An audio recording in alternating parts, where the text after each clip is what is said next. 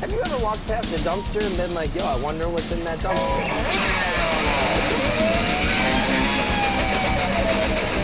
Either put on these glasses or start eating that trash Yeah, there's a baby in the garbage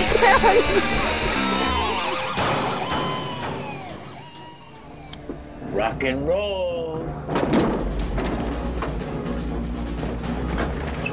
Everybody freeze! Okay, on the floor now! Right now! Hold it! Where you going? Everybody go!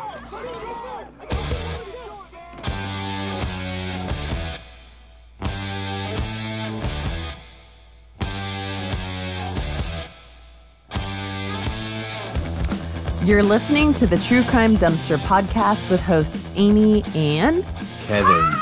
And we are coming back at you this week with episode 43. I know, isn't that crazy? Yeah, we're getting up there. I know, it'll be close to our 1 year anniversary towards the end of October. So if you have a case that you'd like us to cover, and we'll post this on our Facebook group as well. We haven't decided on our 1 year anniversary case. So we're thinking of maybe doing a bigger one. We've done bigger ones in the past. Some of our first ones was like Gary Ridgway, which was, that was a long time ago. Some of you might have heard of him. Yeah, and then we've done, the Michael Peterson one was pretty big. But yeah, we kind of do lesser known cases, I guess, which I like doing. I like ones that just sound like really interesting. And so we've got a good one for you this week. This is a good one. Yeah. I don't think many people have talked about this. No, but one of my favorite podcasts did, and I'll definitely give credit to that because that's how I was introduced to the story. But this is episode 43, Peggy Jo Tallis. And it's a different kind of a crime that we'll be covering. It's bank robberies. Yeah. Yeah. It's kind of a feel-good story. A feel-good if you like when people die, but I won't say who. Not yet. Not yet. So I just wanted to start off with some statistics I found from the FBI website. And the most recent statistics I could find was from Put on your nerd glasses. From 2018. And in 2018, there were 3,033 robberies in the United States. Bank robberies, that is. 3,033. That's all? Yeah. 333? 3033. And about half of them were committed by white people and about half of them were committed by black people. All the other statistics were somewhat negligent. I think there were like 200 Latino people and like 20 Asian people. 20? Yeah. Okay. We don't commit crimes. We commit other kinds of crimes. We take people's SATs for them. I'm sure that there's other things that the Asians do. Of those identified, 40% of them were narcotics users and 30% of them had prior offenses. So not necessarily the overwhelming majority or anything, but it seems like, being either a prior felon or a drug user is somewhat common among bank robbers. And the time that's most likely for a bank to get hit by a robbery is Friday from the hours of 3 to 6. Really? It's actually pretty smart if you think about it. That's like when people's paychecks and I guess stuff. people's paychecks when they go to deposit things, like maybe for the weekend. Well, and also banks usually close at like 1 on Saturdays and they're not open on Sundays. So it would make sense like the Friday rush after work. I suppose, yeah. Yeah. And then the other busiest day is Monday. I was thinking it was going to be Monday, but it actually makes really a lot of sense that it's Friday. Employees are most likely to be the ones that are injured, which there were very, very few. I think there was something like 15 or something out of all of the robberies. Robberies do tend to be somewhat, I don't want to say safe, but they really just want to get the money and leave. Planned? Yeah. I mean, no, not necessarily planned, but they're not looking to do bodily harm. They just want the fucking money. Right. And if they don't get it, they'll fucking leave, And, bank, I was reading a lot on bank robberies. Now I'm kind of concerned that, I'm going to get a knock at the door tonight. It doesn't have a very high death rate. And of the people who died in 2018 from bank robberies, do you want to guess who they were? 4 out of 4 of the times? The perpetrators. The perpetrators are always the ones to die. Like, pretty much across the board from year to year to year, the only death that occurs is the perpetrator. It's not any of the bystanders or the security guards or employees. See, it's those kind of odds that that's why I never robbed a bank. Yeah, but they were saying that only about 22% of the time do they get the money back. And that's not to say that 22% of the time it gets solved. It's just saying 22% of the time they get the money back. So I'm assuming that has to mean that some of the time people spend the money and they just don't get it back, but they still get arrested. I mean, it's not great odds. I was just thinking about what happens to the money that has the die packs and stuff that explode. Oh, well, I mean, we're going to learn about what happens when die packs explode. But you can't spend that money. It's permanent ink and it bursts all over the money. You can't even go to the casino? No, everyone will be like, oh, that's stolen money. And it's all still red. Spins, right? No, it doesn't. Shit, really? Yeah, it's paint. It's permanent ink. It's like if a Sharpie broke all over your bag full of papers, Isn't that a federal crime to deface currency? It's also a federal crime to rob banks. I think that the banks are allowed. Of all of the crime, bank robbery-wise, it's most likely to happen in the South. Why? I don't know. It's just more states, it's more common. But if you go state by state, the most popular state to be robbed, bank robbed, is, what do you think? I would say Texas. Nope, that's number 2. No, that's number 3. Oh, shit. Florida. No, that's number 4. Where are you right now? I am in California. Yeah, California overwhelmingly has the most bank robberies. So of those 3,000, 405 were committed in California. Wow. 202 were committed in New York, and only 194 in Texas. And then I think Florida came in with 4th at 168. And then I think Ohio was very, very close behind in the 150s. But yeah, I think just state by state, all the collective states, the South has the most amount of bank robberies. But state by state, California has the most. Interesting stats. Yes. So I would say, especially if you live in the state of California, avoid going to the banks from 3 to 6 on Fridays. Yeah, there Or you just go. don't go to the bank. No one goes to the bank anymore. I wonder what the statistics will be like in 2020. Obviously they haven't even come out with the 2019 stats yet on the FBI website. But I mean, I haven't gone into a bank in so long. I can't even remember the last time I stepped inside of a bank. Yeah. It's been... I guess to maybe exchange like money when you came home from Europe or something. Yeah, that was the last And time. even still, that was like inside of a Fred Meyer. I did another time in a bank, actually. Yeah, On Point or something. Credit union, yeah. Well, yeah, why don't you just give all our personal information out there? All right, so here's the story. A well-dressed cowboy walks into a bar. Oh, I mean, a bank. Is this a joke? I think I've heard this one. I was going to make the joke that it sounds like a joke, and then I wrote bank, and I said bar. So a well-dressed cowboy walks into a bank. He hands the banker a note. It still sounds like a joke, doesn't it? The note said, "This is a bank robbery. Give me your money. No marked bills or die packs."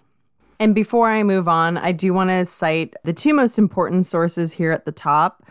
I actually heard about this story from one of my favorite podcasts called Criminal. So I talk about it a lot. If you're not subscribing to Criminal, you should. Phoebe Judge and her crew are amazing.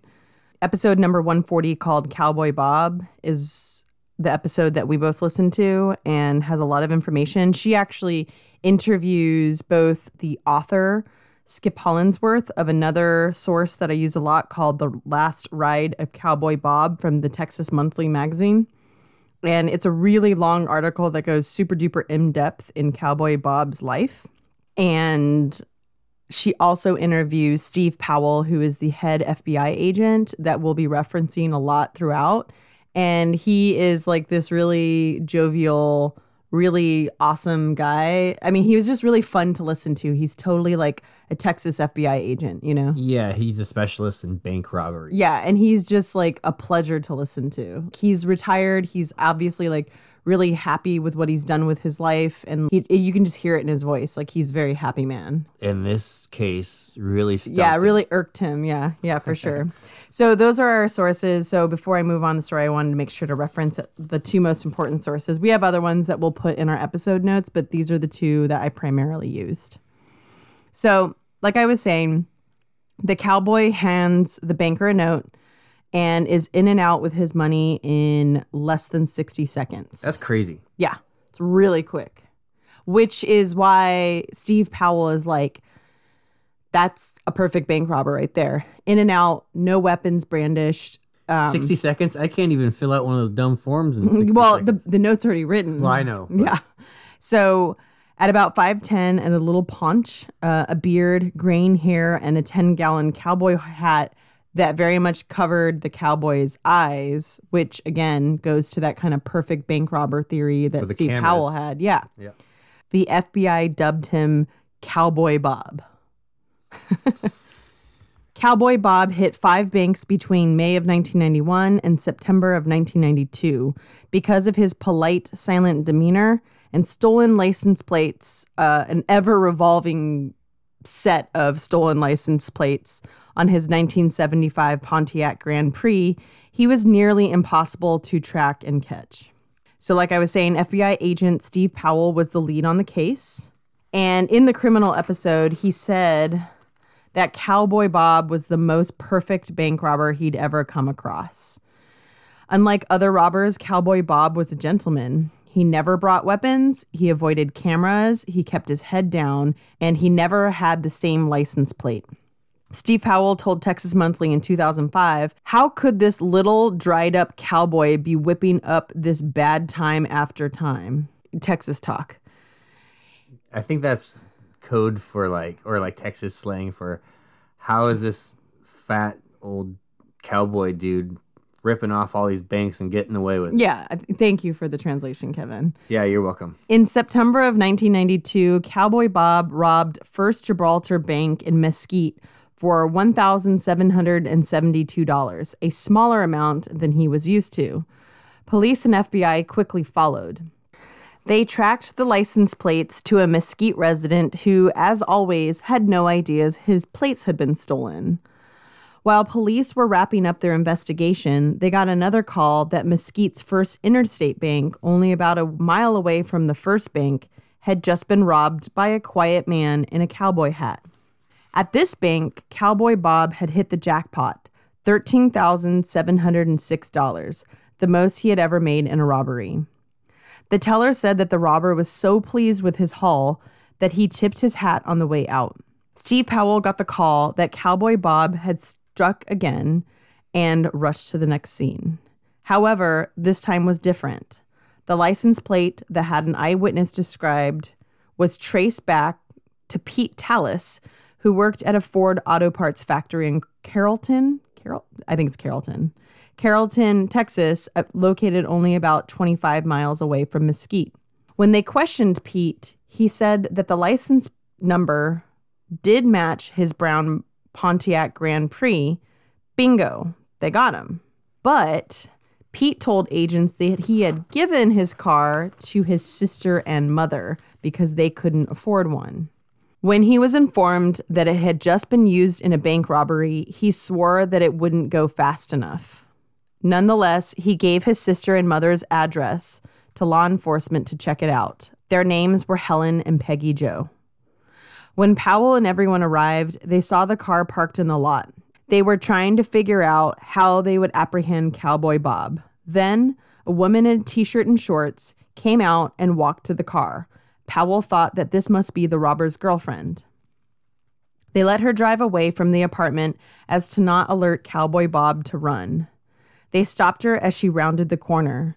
She kindly introduced herself to Powell as Peggy Jo Tallis. When he asked if he could go back to the apartment and search it with her, she said all he would find there was his sick mother. Investigators went back to Peggy's apartment where Helen answered the door. They rushed past her into Peggy Jo's bedroom, which was neatly arranged.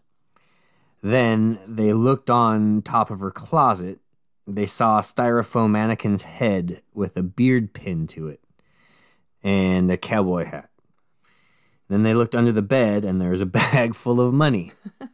They say, come on, Peggy Jo, you're hiding a man from us, Pal said. So they think like she's hiding this bank her robbery. boyfriend or something, yeah. She gave him a look and said, there ain't any man. I promise you that. As Pal continued to look at her, he finally noticed it.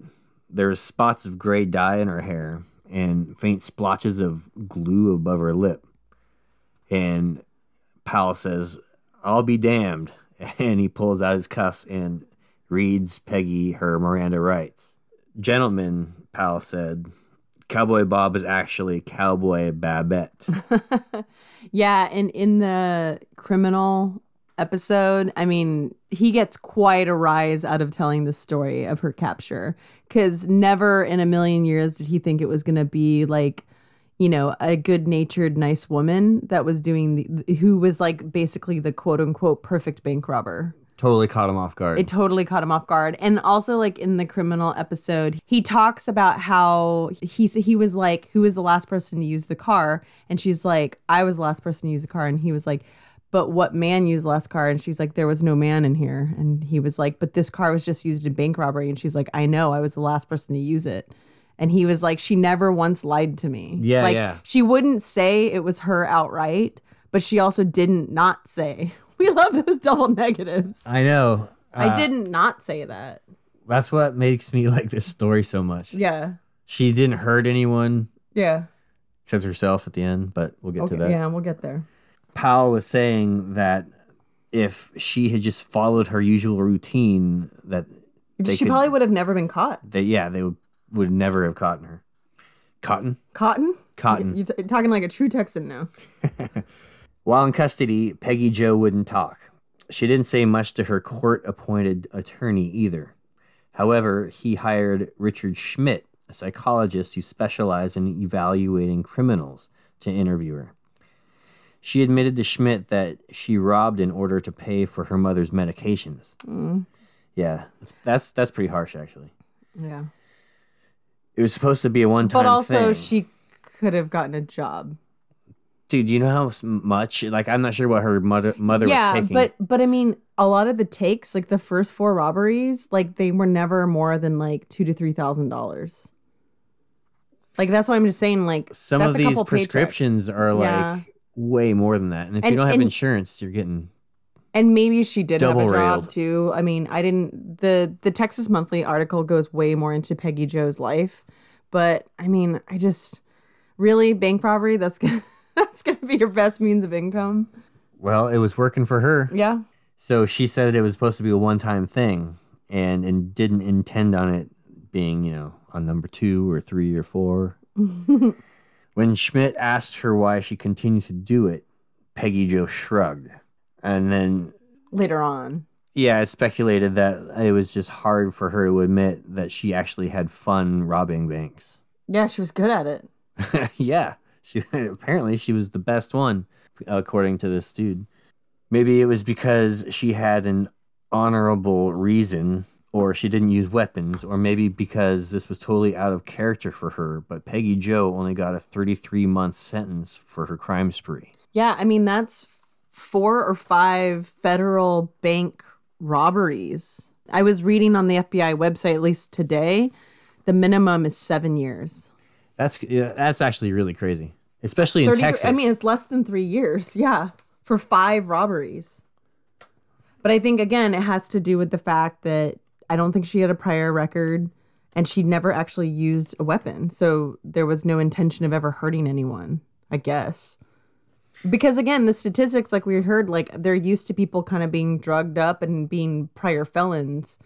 Like they're not, she's a different kind of beast, Yeah, definitely. Maybe not a beast at all. Yeah.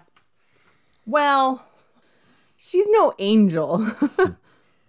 So Peggy Jo and her family stayed very quiet during this time after she gets out, right? And during.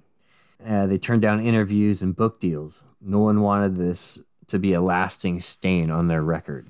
By the mid-90s, she was released and back living with her mother.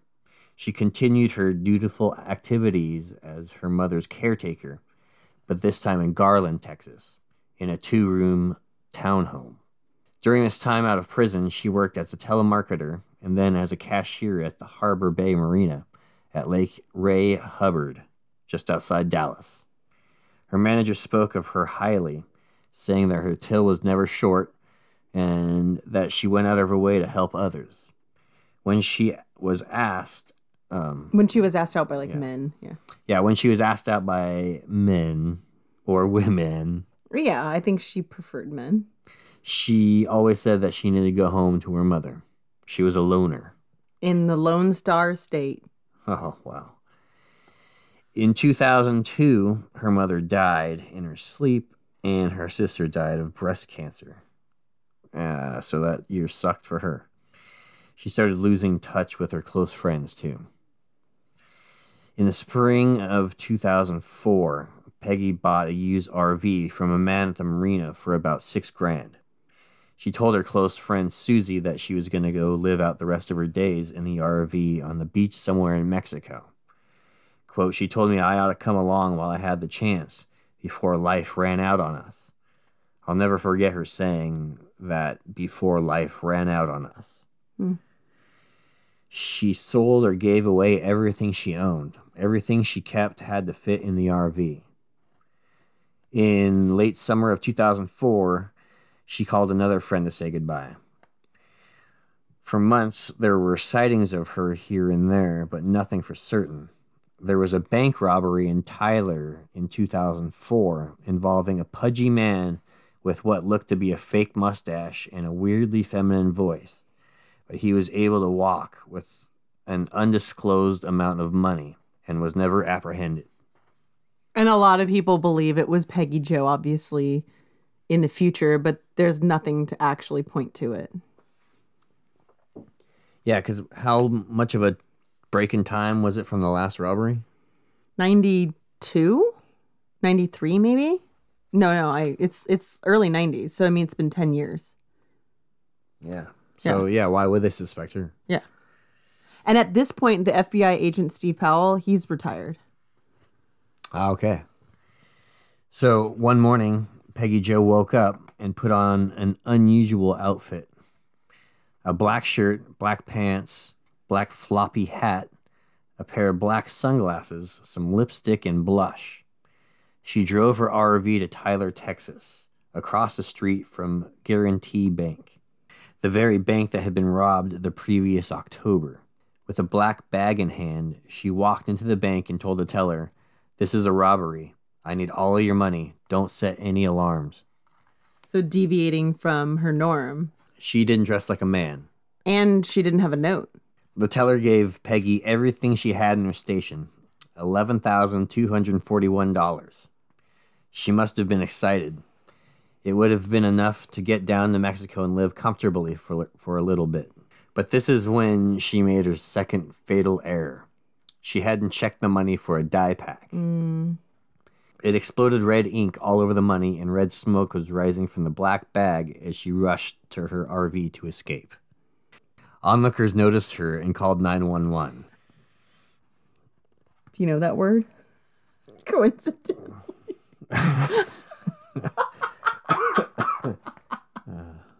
I love you. Coincidentally, there was also a group of FBI agents and Tyler cops patrolling the area for literally bank robbers. Yeah. Apparently, there had been 3 recently from younger men. Peggy Jo made her slow ascent onto the highway, barely able to even get up to the speed limit. Remember, she was in an old RV. She tried to distract the police by pulling into a neighborhood, but they were onto her. The police were in full force, bulletproof vests, rifles, and handguns drawn. They figured there was probably a posse in the RV. They waited. They were ordering the robber or robbers to come out, that the RV was surrounded. She was inside, finishing a cigarette, sitting next to the useless red money. In the back bedroom of the RV was a .357 Magnum loaded with hollow point bullets underneath a pillow. She took her time but walked past it to the toy gun she also had back there, just in case she needed it to brandish, during a future robbery or whatever. Finally, she opened the door of the RV, her arms at her side. "You're going to have to kill me," she said. The police said, "Ma'am, you don't have to do this." And this guy would later be advised by his superiors to seek counseling for the guilt because of what happens next. Yeah. So she says, "You mean to tell me if I come out here with a gun and point it at y'all, you're not going to shoot me?" And the cops say, please don't do that. They do not want her to do this. And she steps off the RV steps onto the street and started to raise the toy pistol. And 4 officers shot her, all hitting her at the same time. They figured out that there was no one else in the RV. Stumped, they ran her driver's license they found in the vehicle and confirmed it was the infamous Cowboy Bob. They called and left a message for Steve Powell, letting him know that his nemesis was dead. Yeah, and in the criminal episode, I mean, he does not even try to hide the fact that he's very saddened by it. He was just like, why would she try to do that again, Yeah, he kind of felt guilty. Like he said on that podcast that if there was only if he only could have gotten in touch with her and communicated with her, yeah, that he thinks that she wouldn't have gone out like that. But yeah. And it's sad too because so much of Peggy Jo, the family that she had left, her brother and stuff, said that they're like, if she had money problems, we would have gladly given her money, and people at the marina, her old boss, friends that she made there, they were all like, man, we would have given her money. But it wasn't the money. It wasn't about the money, but at the her same time, her mom died and stuff, so that was her whole purpose, was But I also think she did run out of money because she wasn't working at this point, and I think it was one of those things where it's like Point Break. I feel like a lot of our episodes could end in a moral about Point Break. It's like that one last big thing. You know what I mean? Yeah, exactly. Literally, it's exactly like Point Break. The 100-year storm. Yeah, it's like, if I could just do this one last thing, if I could get away with it, it'd be fucking awesome. Going to Mexico, just like Point Break. Yeah. Wasn't his name Johnny Montana or something? I think, was that? No, I think that's Keanu Reeves' name in the movie. Who was the other dude? Patrick Swayze. I don't know. He was some president. I mean, they wore president masks. Oh, right. Gosh, Richard Nixon. Yeah, his name was Richard Nixon. Anyways, man, I wonder if Point Break was based on a true story. Anyways. Yeah, I mean, there's just that idea of one last haul. If I could get away with this, and if I don't, at least I'll be, dying what I love doing, or I get, you know what I mean? I think she really did love robbing banks. I think she had a very mediocre life, and the bank robberies gave her some pizzazz. I imagine it's a pretty big adrenaline rush. Oh, yeah. To walk away. And it was interesting because I was reading another article on bank robberies, which, again, I got to be on some kind of list at this point. But I was reading another thing on bank robberies that was saying that, anytime anybody walks away with any amount of money, they're thrilled. And a lot of times they get away with it. They said that most of the time they get away with it, it's because they pass a note to the teller, and the tellers have been advised, just give them some money and they'll go away. A lot of times it's drug addicts just being and those people don't get caught. That's what's fucking crazy. So I don't want you to get any ideas, but too late. So that's the story this week. It was kind of a quick one, but it was a good one.